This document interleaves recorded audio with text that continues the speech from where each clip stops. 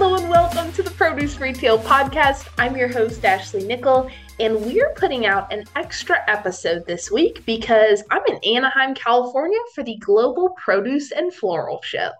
So many of our listeners may know this is the largest produce expo in the US every year, more than 20,000 people coming together. Every segment of the industry is represented, obviously suppliers and retailers, but also technology providers, fixtures companies, logistic folks, wholesalers, marketing agencies, consultants. Floral has a big presence.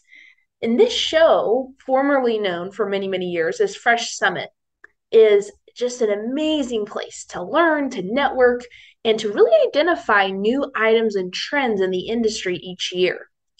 Now, one of the events that precedes the actual expo is the retail tour.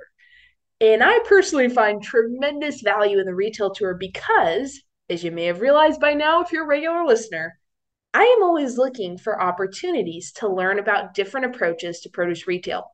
Every company has its own go-to-market strategy, its own approach to assortment and merchandising and marketing, its own vision for who that customer is that it really needs to reach, and plenty more.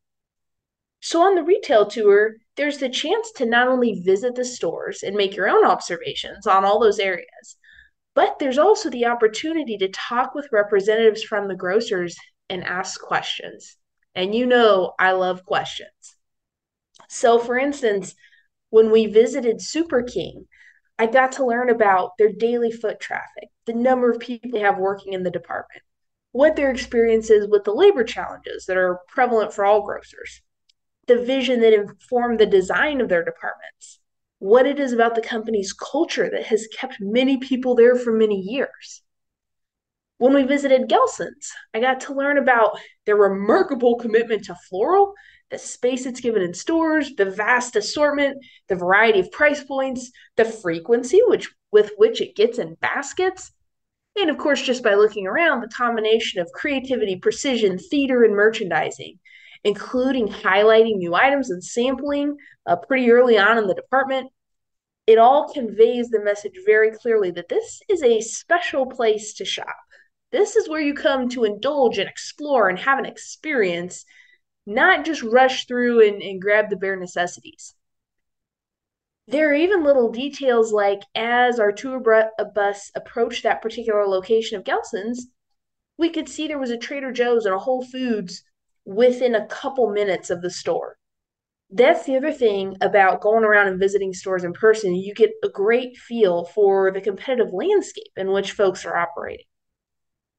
The last stop on the tour for my bus in particular was Grocery Outlet, where I got to learn about their independent owner operator structure, the family oriented culture of the company, the role of produce for that store, how the ads get created, how corporate works to support the stores, and generally how much people who work there really, really enjoy working there. There is so much you can learn with the opportunity to ask great questions. There's also a ton you can learn just by observing. The experience today made me think of actually the last time I was in California. I visited several Save Mart stores, and it truthfully surprised me everything I was able to learn just by walking around and noticing. I looked at specific categories for space allocation, brands, and pricing. Which categories were placed at the front of the department? I looked at what items were merchandised at multiple points within the department. I checked out how supplier point of sale material was used, and not just in produce, but throughout the store. I looked for unique display vehicles for cross merchandising inside and outside the department.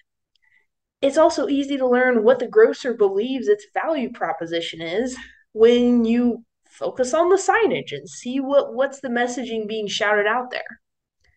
And obviously, if you go to multiple stores of the same banner, you can see how the layouts vary, how much assortment is tailored to the surrounding neighborhood. And one last thing, by examining more than just the produce department and seeing what else is happening throughout the store, you can see what some of the other signature departments are. So wine, for instance, is one that stood out to me in some of these places. And by seeing what are some of those other I'll use the word signature again, departments for the store, you can start to imagine some cross merchandising and marketing opportunities, some meal solutions, as we've talked about so frequently on this podcast. So, whether you're a retailer or a supplier, probably for many of you, store visits are already a frequent endeavor. But if they're not, man, it's an opportunity. And just going in with that question in mind, what can I learn from this? Because in my experience, man, you can learn a whole lot. So I'll post a few photos from the tour on my LinkedIn. You can check them out there. Just search my name, Ashley Nickel, Nickle, and you'll see them. The LinkedIn has a limit of 9 photos, I believe. So I'll probably do more posts in the coming weeks to get more of those pictures out there. All right. I hope this was of interest to you. Talking about the power of observation on store visits, the value of asking questions. If you're a retailer and you'd like to shoot the breeze and exchange notes on whatever value you do or don't find in store visits, please feel free to reach out to me. LinkedIn, again, is an easy way. I love talking produce, not just on the podcast, but away from the microphone as well. Thank you, as always, for listening. If you're learning from or otherwise enjoying this podcast, please do rate and review. That really does help me keep it rolling, and know that we're providing something of value to the industry, which is really my goal, to facilitate learning for the produce retail community. So thank you again, and we will see you next time on the Produce Retail Podcast.